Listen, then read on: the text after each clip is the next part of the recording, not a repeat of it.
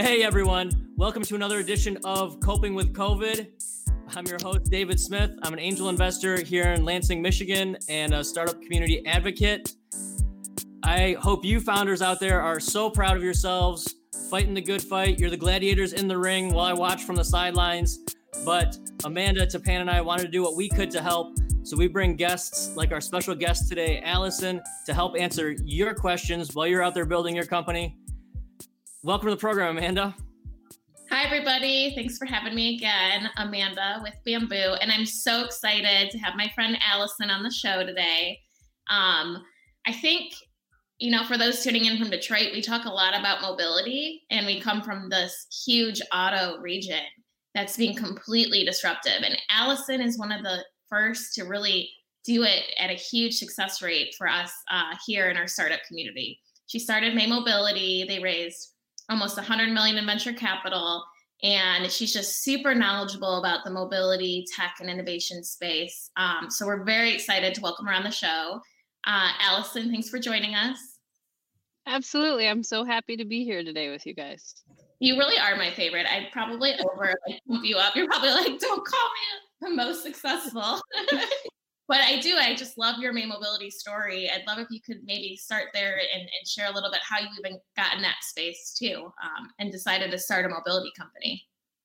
Yeah, so actually my career started not in the entrepreneurship startup space necessarily, but actually at GM. I worked at GM for about 10 years, the first 6 of which I was an engineer working on electric vehicle charging systems. So this was like circa 2008. And the Volt had just been announced as a concept car. We were working on designing the charging system, setting new standards, things like that. And it was a really cool experience. I got to learn what it meant to bring a new technology to bear in the automotive sector, especially one that has both safety and customer experience implications. And so I got really interested in that part of how automotive and mobility would be changing over time. After working in engineering for about 6 years, I then had the opportunity to move over into GM's corporate venture arm, which had me looking at startups across the sectors and anything that could help with the core underlying business of GM. So I would look at technology from electrification to connected vehicles to help with OnStar. And back in those days, we were also looking at technology to support SAE level 2 automation. And as I was looking for companies in that space, looking at sensors, software, cybersecurity, but also companies that worked specifically in the learning software that helps autonomous vehicles drive.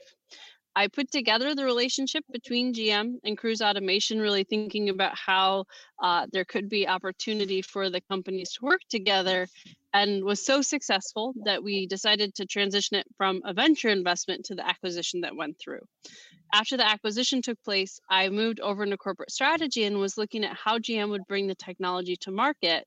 And at the same time was taking phone calls from my other VC friends saying, hey, I've got this person who has been successful in enterprise software. They want to get into autonomy. They saw the Cruise deal. Would you talk with them? Would you help me vet them? And I was getting more and more concerned that lots of people were trying to enter the autonomous vehicle space with very little automotive and sort of safety reliability product experience. So when I was introduced to my co-founders at May Mobility, Ed Olson and Steve Vozar, I was really excited to be able to join it up with a team that had strong background working with automotive before. A lot of the research they did at the University of Michigan was working with Ford. Ed had most recently been at Toyota Research Institute, and it was a real focus on how do we create a practical, reliable technology that we can match with a market need. So the other thing that I found difficult to swallow while I was at GM, just in terms of like, this doesn't make sense, was the idea that there would be thousands of vehicles out in rideshare, and that would have been in 2019, so last year. Didn't happen, but back in the end of 2016, early 2017, I was like, this doesn't add up. It's not the right approach of taking a technology, putting it out into a market, experimenting with what people want, making sure that you got that right product, and then scaling. It was sort of like, we have a technology, let's scale it. And so with May Mobility, we really started with the premise of let's match what the technology can do with some true market needs. So a focus on shorter distance trips, known routes. So that way we didn't have to like map whole cities to try to provide useful transportation.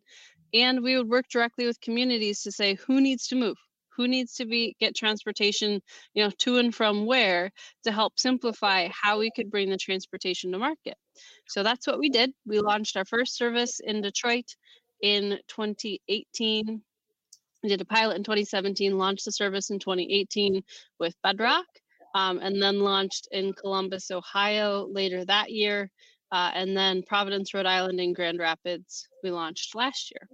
And the company, we did our Series Seed very early, then participated in Y Combinator. Coming out of Y Combinator, we did what we call the Seed 2 round. So brought in a little bit more money, both through YC and a couple of other outside funds. And then in 2018, we did our Series A. And then at the end of last year, we did our Series B with Toyota. So that's wow. that's a lot. That's a lot, Alisyn. You made that sound like it was easy and just very fast. we know that wasn't probably the case. Easy, no, definitely went by fast. Your career trajectory from, I think you even were in art before you were in engineering. It's like art, engineering, VC, founder. Did you think that all was going to happen? No. So art and engineering kind of went in parallel. I graduated, and it's funny, I've been talking to a few people that have been graduating this year and lamenting and sort of sharing my experience of graduating in 2008. Different type of economic recession back then, but economic recession nonetheless. So I was honestly just happy to get a job in clean tech. My first job at GM was only an internship, even though I had just graduated with my bachelor's in mechanical engineering, but it was something I could get. And so I took it. Luckily, really enjoyed the work that I was doing and was very passionate about working on clean tech. So there was a good alignment there. And then in my spare time, just started doing art installations and started an artist collective, which then ended up helping me land the job with GM Ventures. They had to take somebody from engineering to become an investment manager. And I was the only candidate that had experience growing a small business. So it's not, the art collective is small.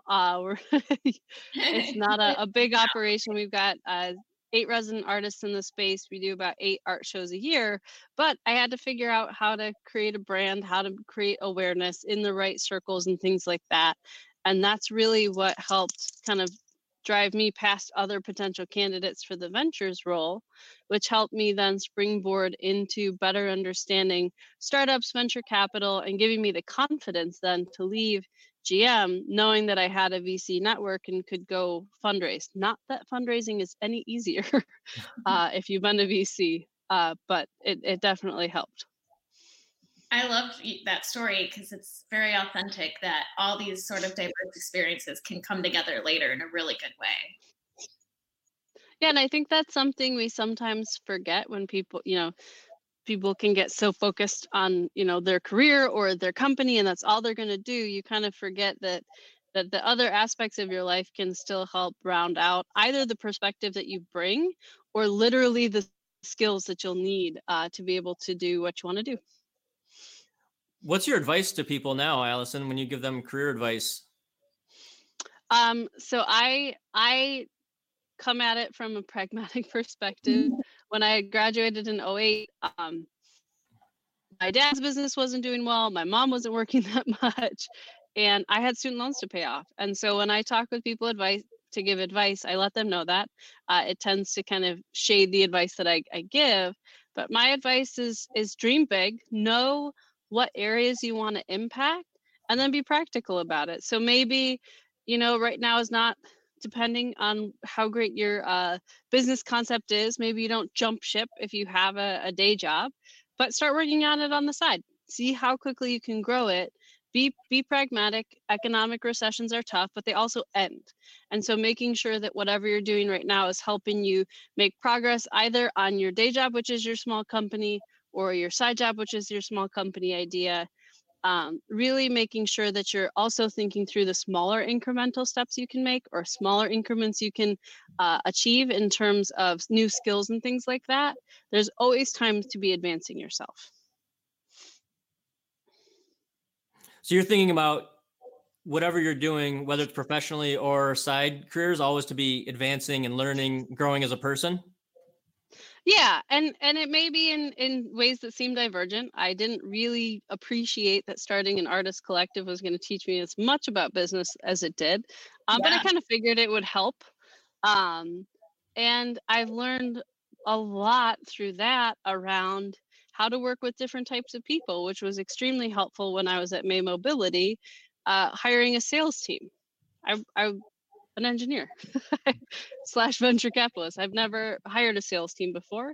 I haven't hired a customer team before, but I had experience working with the customers of the Artist Collective and understood the level of service that we wanted to make sure we could provide. And so it again, it can all seem disparate, but if you're open-minded about the experiences you're having, you can kind of thread them together and appreciate how they can reinforce each other.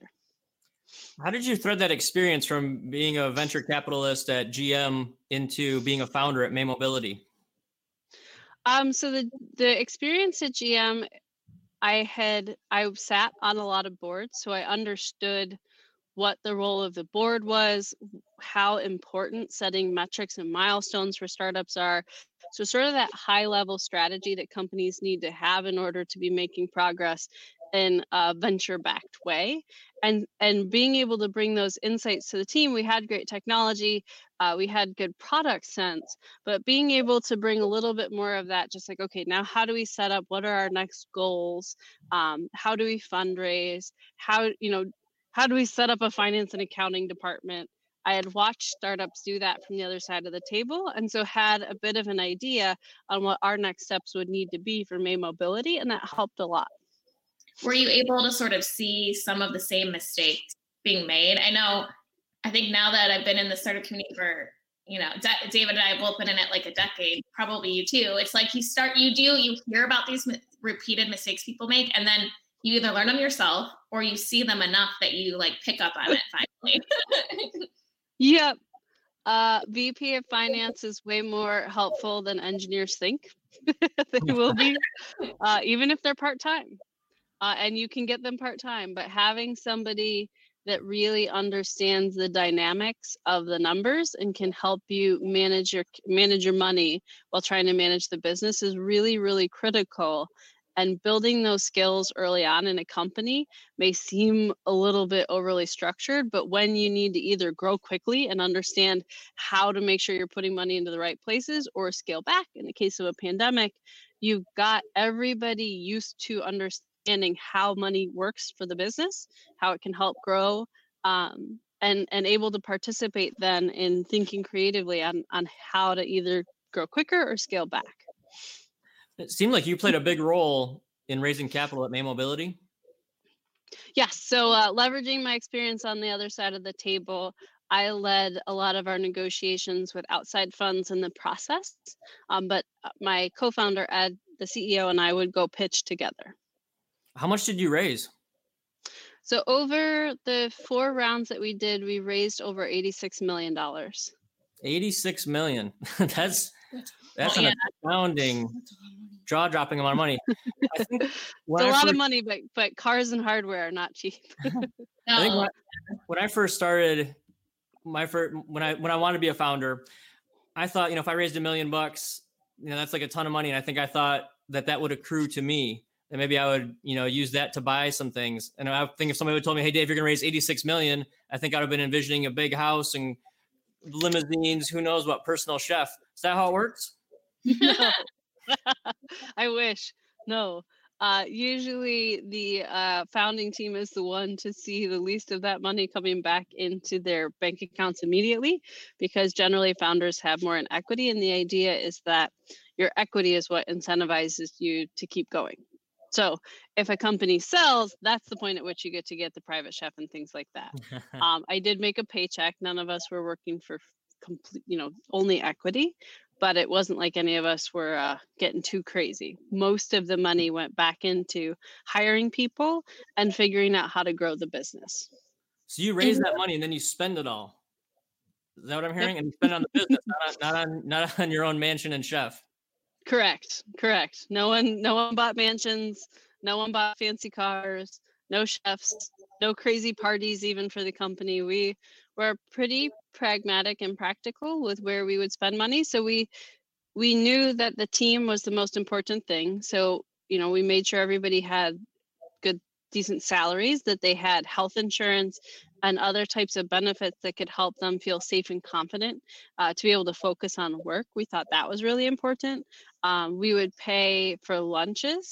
That brought everybody to, pre-COVID, brought everybody together across the different teams, which we, especially as a smaller company, is really important. So that way, engineers are hearing from customer success, finance is hearing from sales. You create sort of those serendipitous interactions. So we would invest in things like that, but not our own, personal wealth. And what are those investors looking for when they give you $86 million? It's not a gift, I don't think. What are they looking for? Yeah, so at each stage of the company, it's a little bit different. We didn't raise $86 million all at once. Very few companies can do that. Our first round, I think, was $3.5 million. And that was really focused on how do we get our technology running on a vehicle and demonstrate some amount of customer traction. And so for us, it was a good blend of how do we make technical progress and figure out how to demonstrate that, and how do we make business progress. And really, every fundraiser is about that until you don't need, until technical progress really becomes product improvement and matching that to how your customers, growth is growing.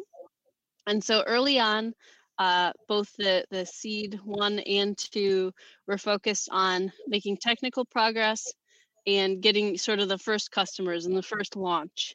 The Series A was a little bit more focused on how could we refine. We launched at that point 2 different operations and had 2 more that we were getting ready to launch. So on that one, we really pitched, hey, we've got a playbook now. This isn't maybe we'll figure out how to operate sites. At that point, we had been operating one site for 7 months. Like we know how to kind of start to sustain this. And so the fundraise for our Series A was, we have a playbook to help us to scale. And for the Series B, it was continuing along those lines with the playbook to scale, but then an eye towards how do you actually start making profit, not just making money, not just bringing in revenue, but sufficient revenue to start looking at covering your costs. In the AV space, the fundraising tends to run, and even the mobility space broadly tends to run a little bit of ahead of demonstrated metrics, where if you're in maybe a consumer like marketplace or sales space, they're going to want to see performance before you'll get big checks and big valuation. In the AV space, there was still a bit of a willingness to bet that with a good plan, the funding would help you get there. Did raising that money put a lot of pressure on you to provide a return? Yes. The more money you raise, the more professional you need to be about how you manage the money. So when I talked earlier about bringing in the VP of Finance, early on we had a part-time VP of Finance, which was very helpful in setting up models and how we thought about where we should be putting money to grow the company. But as we went through our Series A and into our B, it really became important that we were tracking sort of what were the company milestones that we were trying to achieve, and how was the investment that we were putting in either accelerating that or not. And figuring, because the biggest thing with startups is you want to understand where you can put more money to grow the business. And being able to thus track each metric back to, we put X dollars in and we got Y dollars out, becomes really important. And not just for tools of growing the business, but also for your investors to have confidence to be able to put more money into your company and make introductions to other investors that could be potentially interested. Once you get into your Series A and Series B, they really want to see you acting as a fiduciary of their funds and helping them understand how you plan on, making more money. Crappy things happen. COVID happens. So if you've been really clear with your investors to date and they see that you have a good path for managing the money, that actually increases their likelihood to support you when times get tough. So you also want to make sure you're being careful and thoughtful about it, even when cash is flush. So that way, if things get tight, your board knows that you are able to manage the cash with an eye towards growth and will continue to support you. I love that. That's a great perspective. Speaking of COVID, Alisyn, I mean, I imagine that mobility is probably going to either get accelerated now, this whole autonomous vehicle shift, or other countries might start purchasing cars again because they want to move away from mass transit. I mean, what sort of changes do you think we'll see, and what do you want to see? Yeah, I think short term, there's going to be personally driven decisions around safe transportation, and I think long term, we can't lose sight of the overall use of resources for transportation. So right now, countries that are getting back out of lockdown, their use of shared transportation modes like buses and trains is down. Their use of passenger vehicles is up to the levels that it was prior to the pandemic. Younger generations that previously did not consider buying a car in the US are surveyed such that they're thinking about buying a car. And so I think honestly, it's going to buy the auto industry a little bit of respite in terms of like the mobility world taking on their core business, but maybe only by a year or two. As we look going forward, cars is going to be an interesting thing to watch over the next 18 months. Public transit and shared transportation modes, even your Ubers and Lyfts, where people are going to be difficult in terms of how they actually manage perceptions of cleanliness and safety.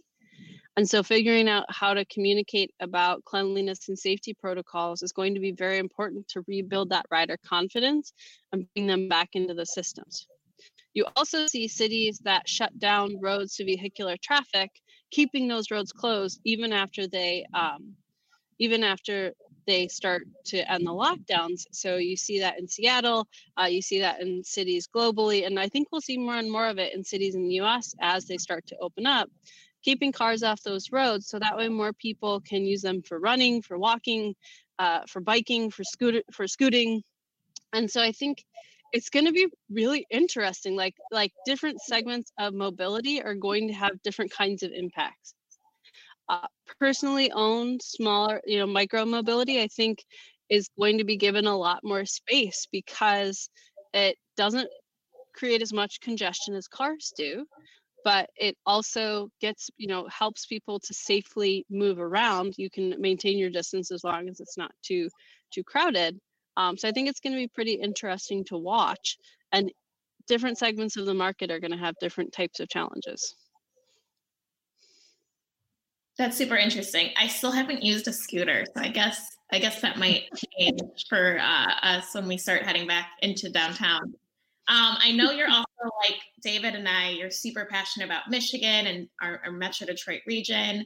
Do you think Detroit has a chance over these next few years to really be a future city where we're innovating in mobility? Like, what strengths do you see here? Well, it's interesting. So in the trends in terms of workforce that I've been reading about, most people don't want to go back to the office. And most cities and employers are trying to think through commute patterns to reduce congestion. So that way everybody's not trying to pile through the entrance at the same time. How can we, create social distancing opportunities?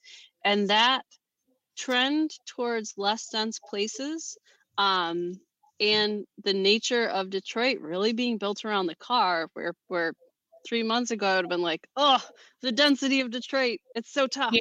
Because there's a lot of single and dual family homes, actually could be an interesting opportunity coming out of this. I think the topology of how planning and zoning in Detroit has worked in the past gives us an interesting canvas to play with in terms of solutions that can work for less dense cities across the nation, especially if they start to see more people moving to them instead of larger cities where there's concern around, sort of personal space and things like that.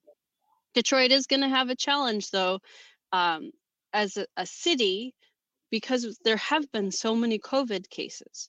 And a lot of that brings back this view on accessibility, poverty, environmental injustice. And so for the city to move forward and get to partake in some of those positive possibilities I talked about, we're also going to have to figure out ways to address solutions that can help bring everybody along for the ride, or it's just not going to be that attractive.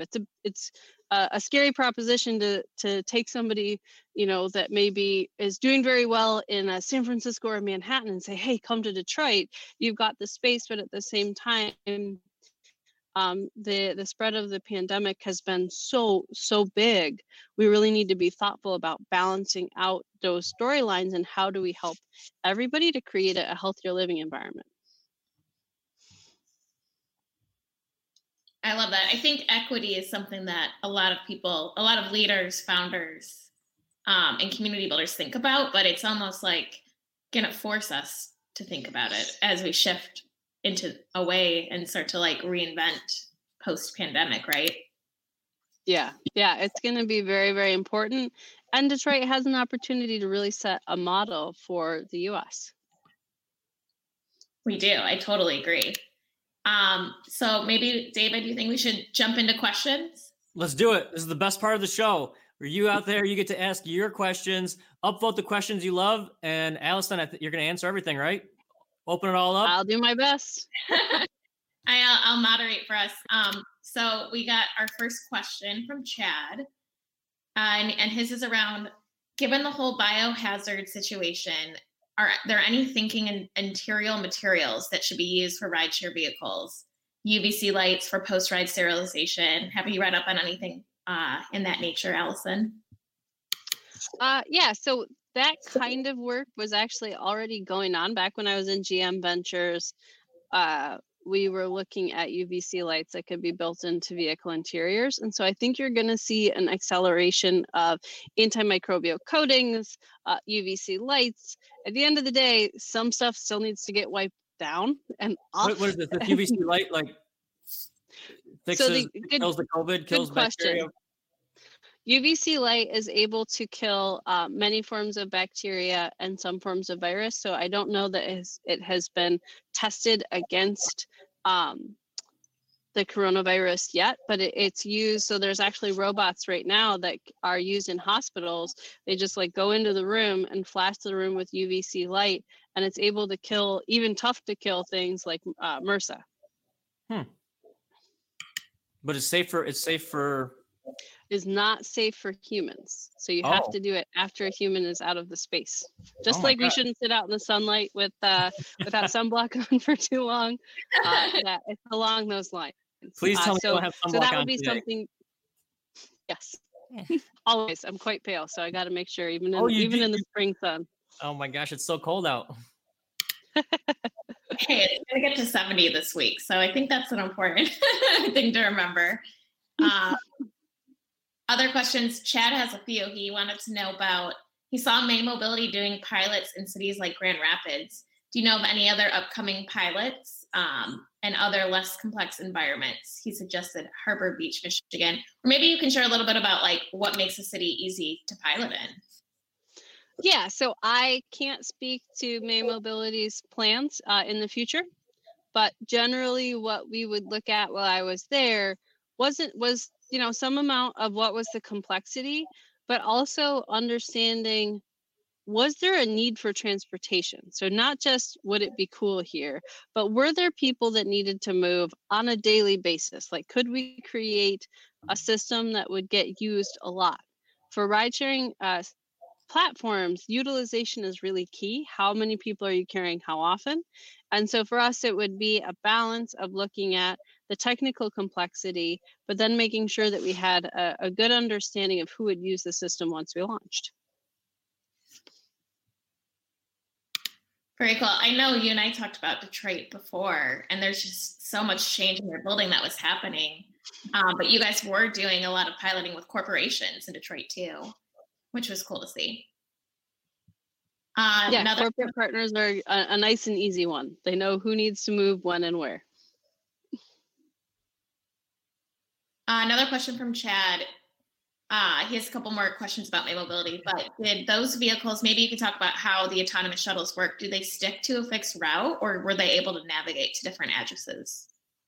So with the technology that May Mobility has deployed, the vehicles have to stay on a fixed road network. And so if we had, multiple cross streets and things mapped, we could set new routes pretty dynamically in terms of where the cars could go. It really came down to how much road network we would map. When you envisioned May Mobility, was that the vision? Was it fixed routes? So I call that a business hack. With fixed routes, you don't have to map as much, which is its own overhead challenge in terms of keeping things updated and stuff like that. We didn't have to ask people to download an app. We wanted to create as little friction as possible to get people in the system the first time. And so fixed route, they know where they can go, they know where they can get off. You just have to, in most of the cases, you just have to show up to the stop. In Detroit, it is a private service, so you have to have a badge, like an office badge that gets you in. But trying to really keep it simple. The plan for the company over time is to expand. I can't really comment on when because they're still figuring that out.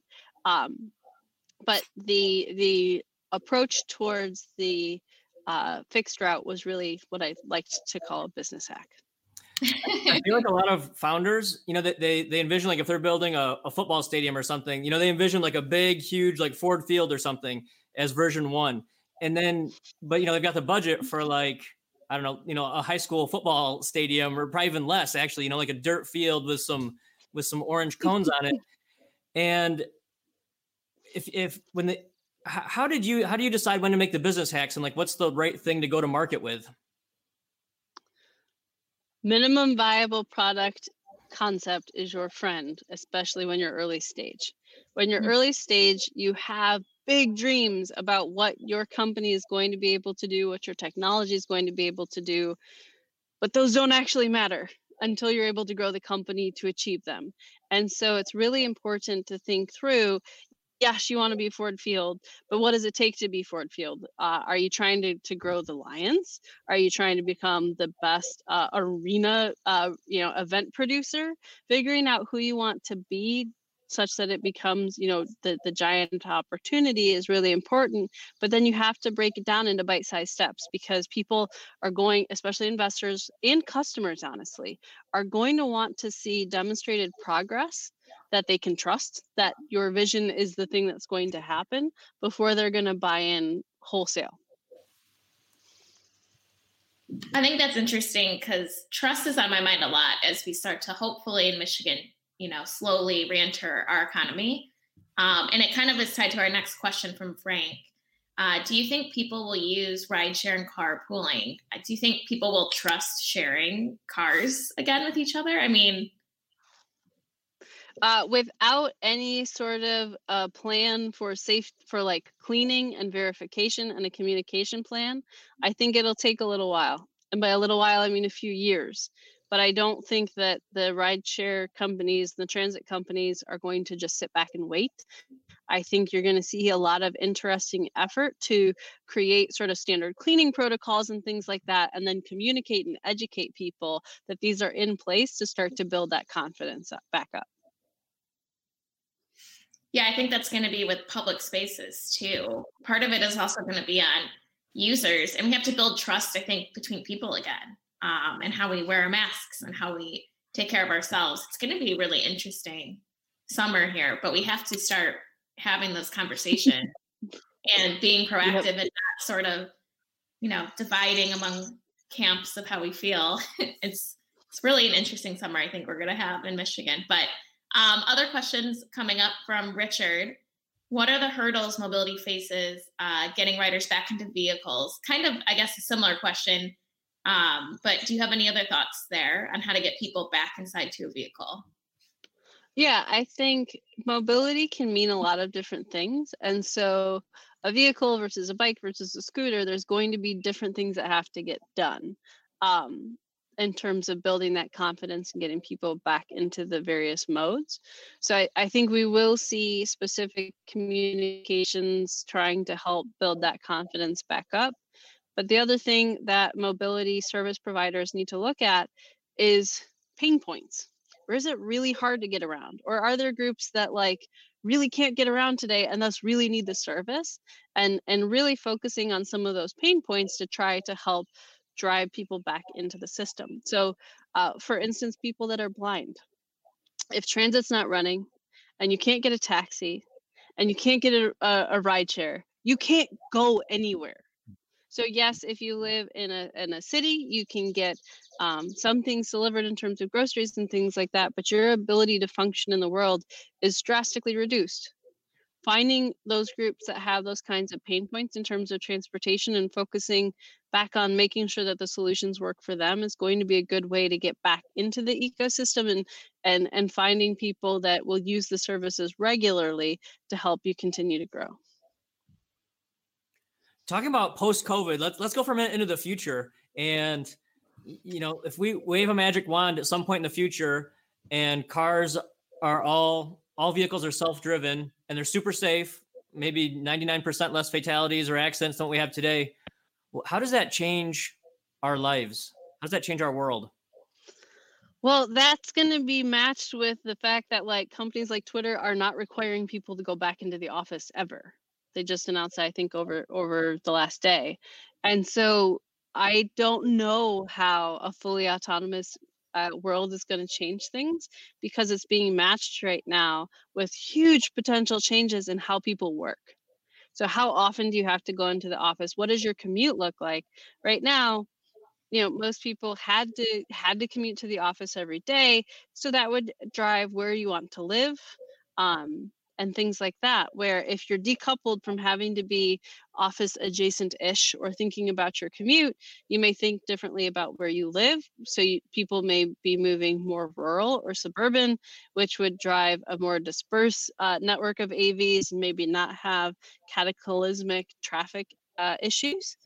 Or maybe more people want to be in cities because they can work from home, but go when we're allowed to again, go to more bars and restaurants and plays and the cultural institutions that cities are able to support. Maybe more people are going to want that. And if everybody is riding around in a city in an AV on the roads as they exist today and will exist in the future, we're not going to tear down buildings and put in more roads, most likely. We could have major issues in terms of traffic congestion. And so that's where I think over the next year or two, working on the communication plans to make sure that people feel confident and comfortable with shared transportation is going to be very important. Prior to COVID, we were headed into a potentially very bleak future with AVs. If everyone's riding around in their own autonomous vehicle, that actually means 20% more of the population could be added to the roads that were already congested, in terms of young people, old people, disabled people, and the roads just weren't built for that much traffic. And so it's going to be really interesting, but communities are going to need to be thoughtful about what kind of policies they have in place to incentivize behaviors that make getting around tenable. It's a lot to chew on.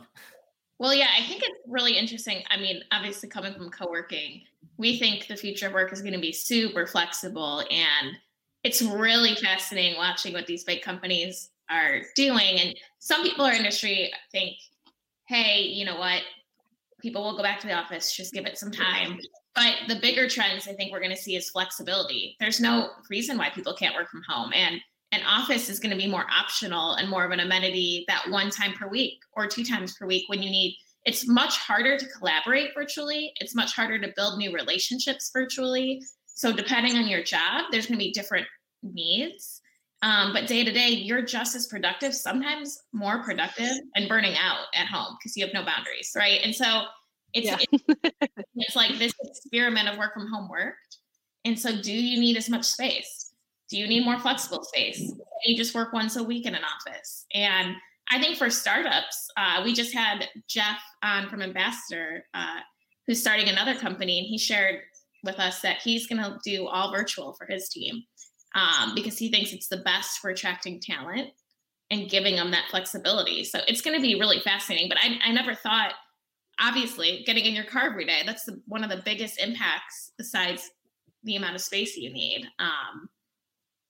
Yeah, so it's going to be interesting, but I think for startups, there could be some benefits. You don't have to be in San Francisco to get the best talent if the best talent's working from home. And you don't have to have the most expensive home or city address. You can be in more flexible, affordable places like Detroit. So these things are all going to coalesce, and we're going to probably see something really different here in the next 6 months or a year.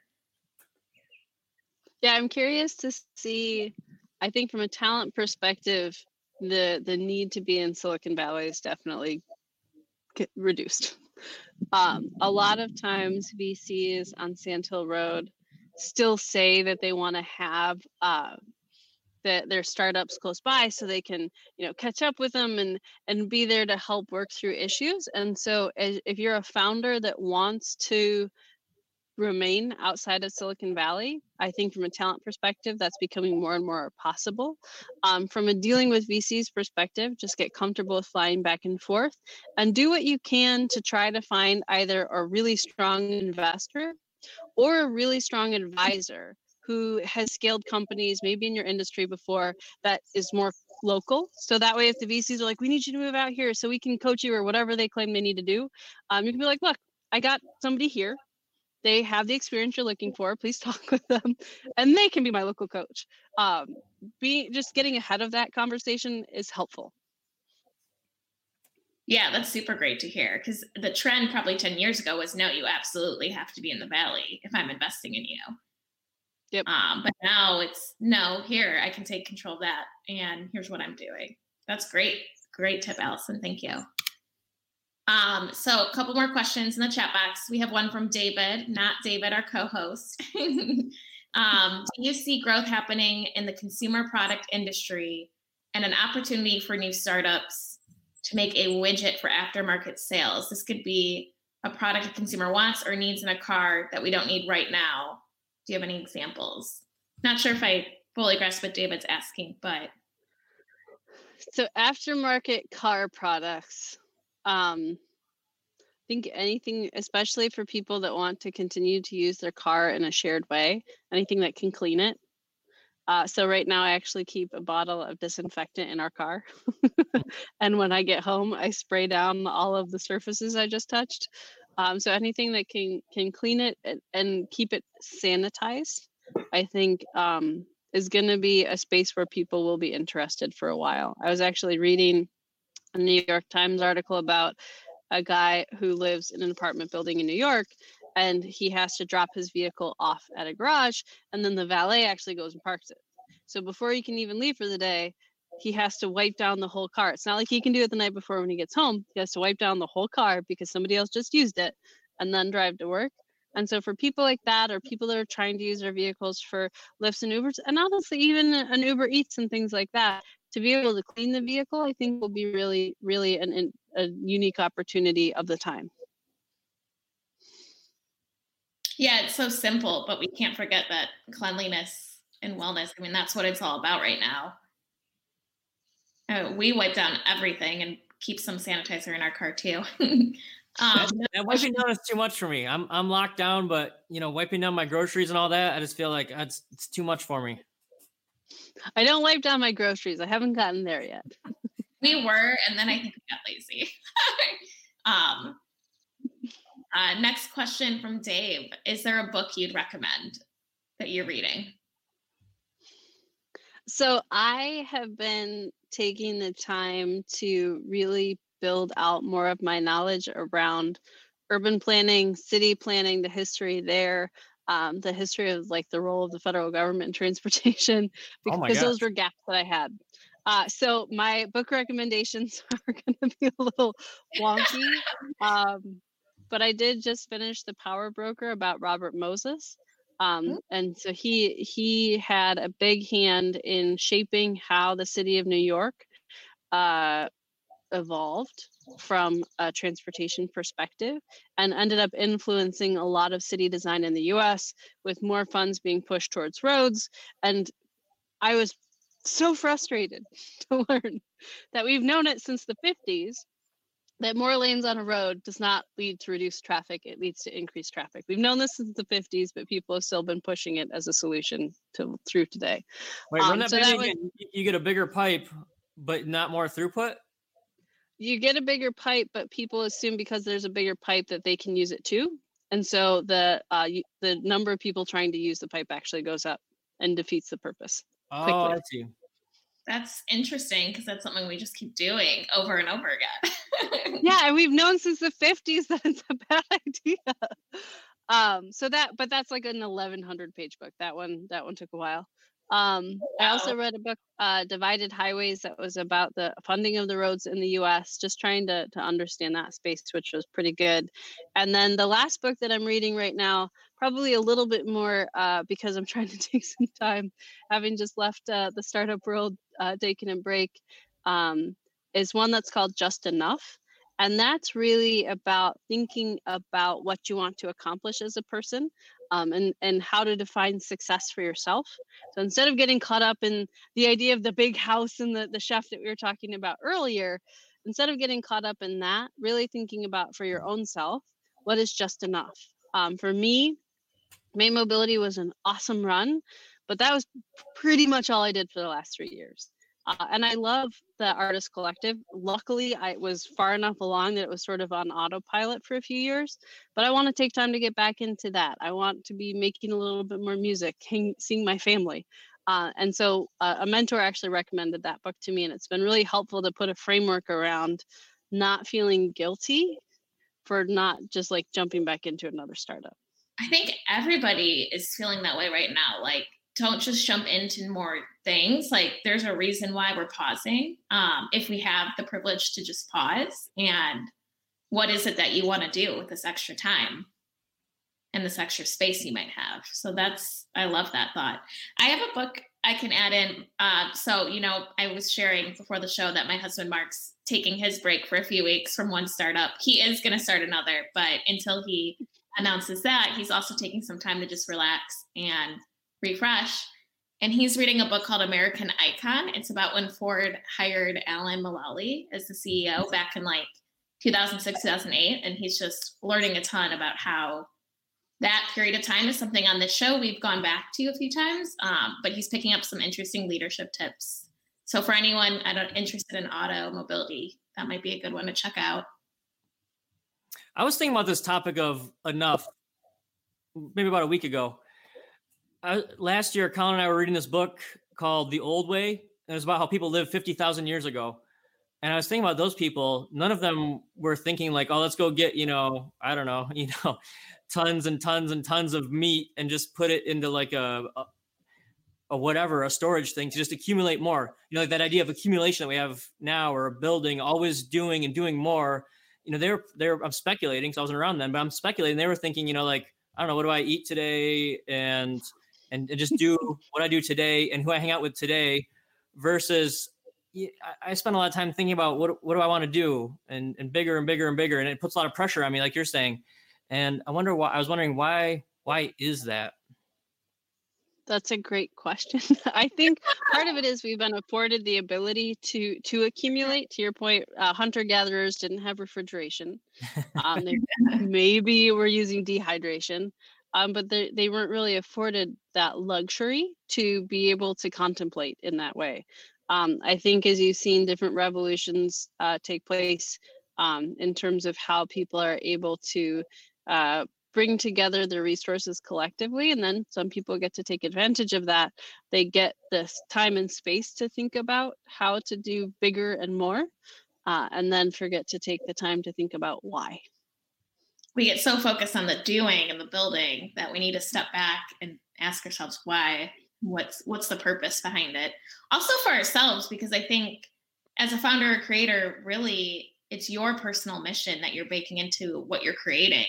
And you want that to live on when you do step back and have success and can go on to start another company or another art project or piece of work that you're working on. But yeah, you need that you need to take that moment and step back. So Alisyn, one of the questions in the chat box, and it might be good timing to shift to, what is your new company, Middle Third, about? And we want to know if you need to too. Sorry, what was the second part? He also wants to know if you need a personal assistant. Oh, look at that. Fortune favors the bold. Not in need of a personal assistant yet, but noted. So Middle Third is a consulting LLC that I had set up.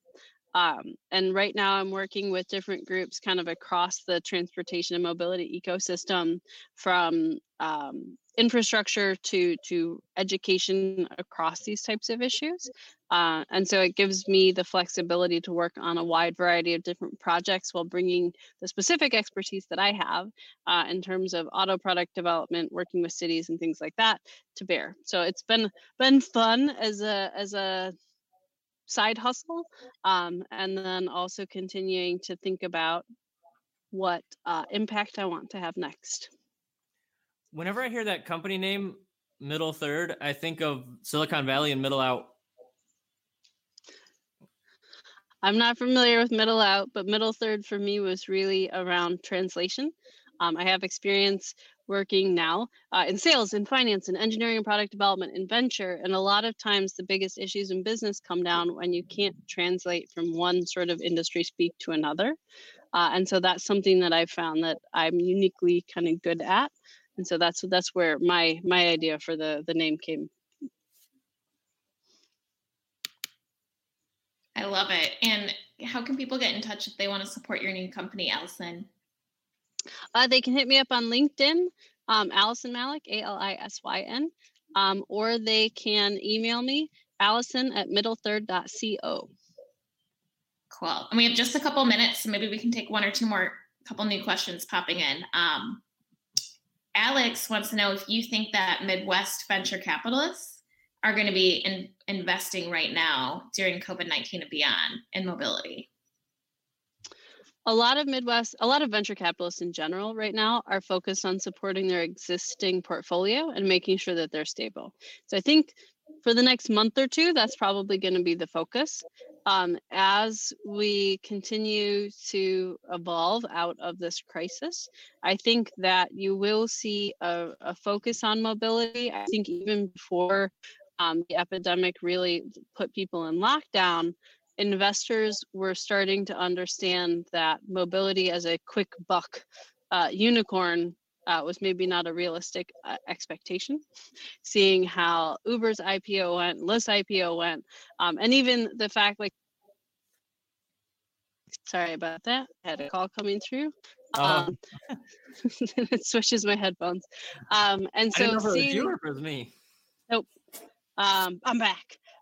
So like the performance of rideshare scooter companies, I think people got really hyped on them and then realized that the fundamentals of the business are not quite what they thought they would be. And so I think there's a cooling, but not an aversion to mobility companies, especially ones that have good fundamentals in terms of the business focus that they have and the economics, and have a true market to scale in. Investors are always looking for good opportunities, but you probably will have to do a little bit more to demonstrate why it's a good economic opportunity, why you're focusing on the market that you are, and why now. I think that cooling off, though, is a trend we're seeing across tech. It's not specific to mobility. Yeah, there was a mobility cooling before all of this, and now all of tech is cooled. Yeah, now we're realizing, oh, maybe that unicorn thing isn't realistic for everybody. Especially if you're don't know how to become profitable.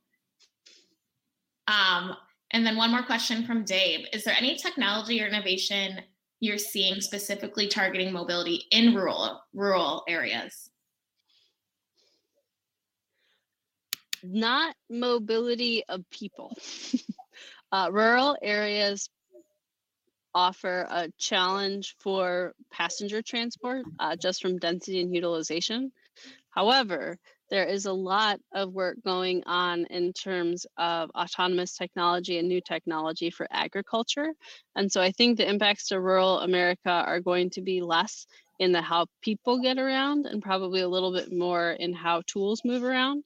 to support the industries that are in rural America. Super interesting. I think we touched on these couple other questions. It's a little more on May mobility and doing a pilot in a small city. Amanda, there's one for you though. There is one for me. I don't know. It's going back to this future of the office space, which is tied to future of mobility. Wants to know how co-working is going. Co-working is going to change. I think similar to what Alisyn was talking about, a lot of the points, the things that matter most to you every day right now, cleanliness, safety, sanitation, the offices are going to have to be safely spaced out more and de-densified, which ours were starting to head in that direction. We were trying to make them bigger and spread people out a little more, but it wasn't really healthy. If you'd ever been in a WeWork office where they crammed 20 people into one small room, I think we got that from New York City. I don't know, but that actually isn't healthy. You don't need to be right up next to your neighbor. So things are going to be de-densified, but we think things are going to be more flexible than ever before. And small businesses and startups already were flexible. They already were co-working, sometimes working from home just because they didn't have the money yet to build out an office space. But now you're going to see, I think, a lot more bigger teams and bigger companies decide, why invest so much money in building a big, beautiful office space when maybe we don't need it? And maybe we can just use co-working to supplement some of that. So our industry thinks the big shift that will drive co-working will come from these corporate changes. But the next 6 to 12 months, it's all going to be about redesigning the office so that people are safely spaced out, not crammed next to each other. And like in the summer, we're going to be doing a slow reentry where you will have to wear masks and be careful and space out 6 feet apart and not cram into an elevator. Like entering buildings, you have to think about everything from how you walk into the building to how you access your desk or your office to how you safely use a conference room. I think all spaces will need more private rooms so that people could do Zoom or WebEx calls. So I would encourage anyone listening just to be very open-minded and flexible, but also know that not everybody wants to stay home. Depends on your personal situations, but you may not have a safe home environment. You may not have good technology at home. You may just need to get out once a week to focus somewhere that's quiet and safe. So that's what we think co-working do. And sadly, we used to do a ton of public events, but I can't imagine a world where we do that anytime soon. I think it's all going to be great crowdcast talks like this with Alisyn for the next 6 to 12 months. So I would get used to tuning into virtual events.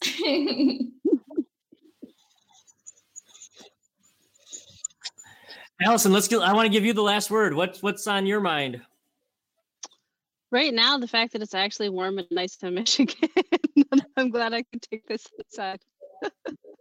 But also, I'm really curious to see the innovations that people think of to help society evolve to be able to live more healthily while still being able to interact. So I think it's going to be a time of a lot of hardship for some companies, but also a lot of opportunity as people think of new ways to bring people together, or help reduce the risks for how we used to live.